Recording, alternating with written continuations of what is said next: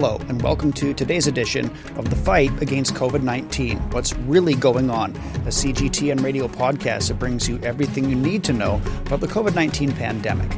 I'm Shane Bigham. In this edition, we'll look at how China's economic recovery sends out upbeat signals for global recovery.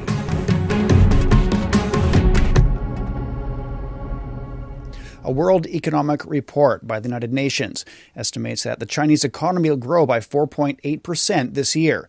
The report shows that the developing world will remain as a growth driver of the global economy, with countries like China outpacing the world average. World Bank Managing Director of Operations Axel van Trotzenberg has also voiced bright prospects for China's economy in 2023.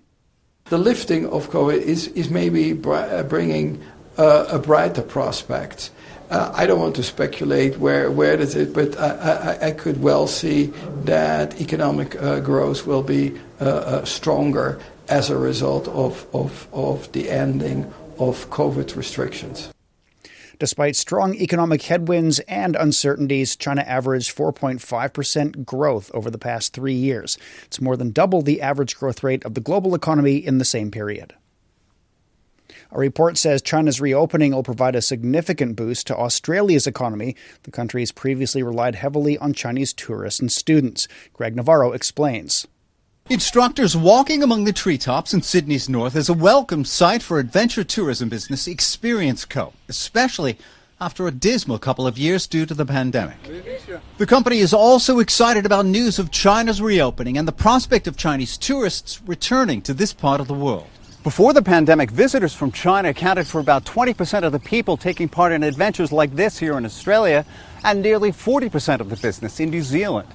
In 2019, about 1.4 million Chinese travelers visited Australia, spending about $12 billion. A report by global financial services company JP Morgan found China's reopening and a thawing in the political relationship between China and Australia could provide a significant boost to Australia's economy, and not just from tourism.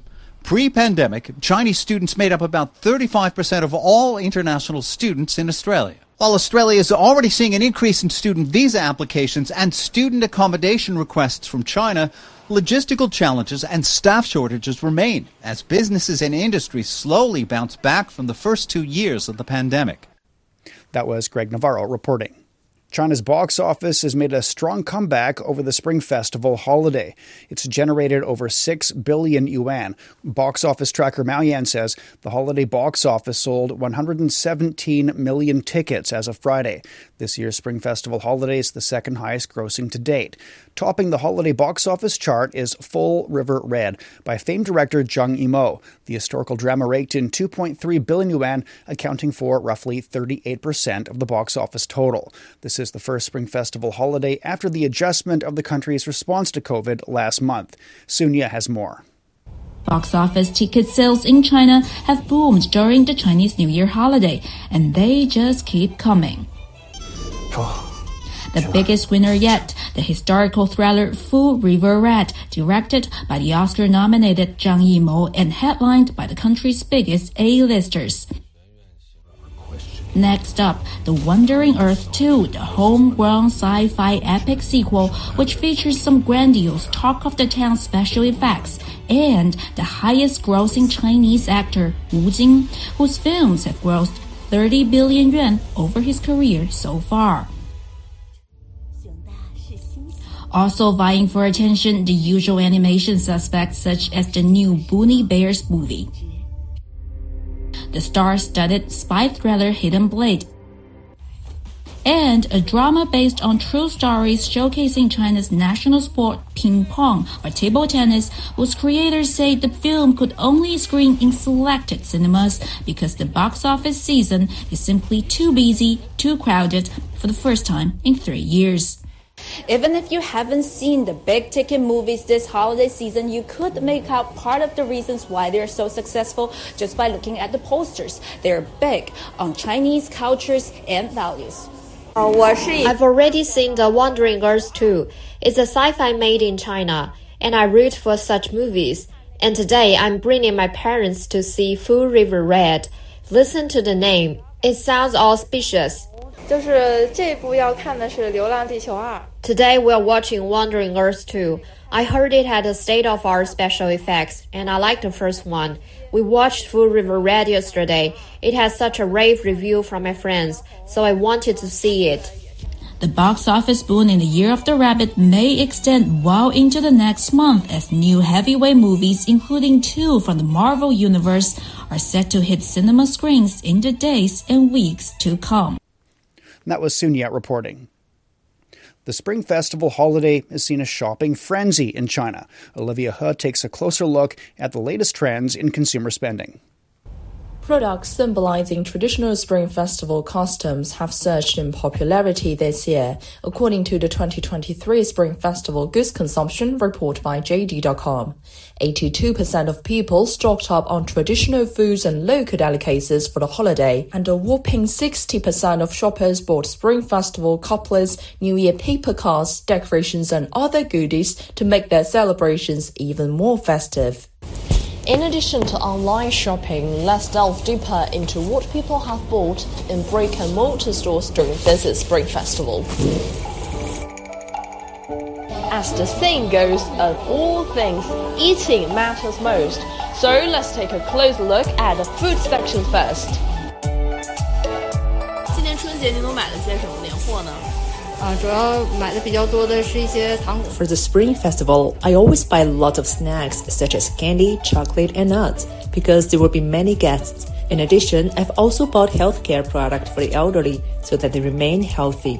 I bought various ingredients for the New Year feast, including rice, some cooked food such as corned beef, bologna, and all kinds of meat. As in northern China, we make tons of dumplings during the Spring Festival. Beef, pork, and chicken are extremely popular for dumpling fillings. It's no surprise that during the Spring Festival holiday, meat sales have soared, but vegetables, fruits, snacks, and dried fruits are also essential for the perfect feast. We've arrived at the area with the strongest Chinese New Year atmosphere. Here you'll find Spring Festival couplets, the Chinese character Fu, red lanterns, New Year decorations, firecrackers, and more. Sales of New Year decorations reached 200,000 pieces a few days before the Spring Festival. Many decorations, such as Spring Festival couplets, have been sold out now.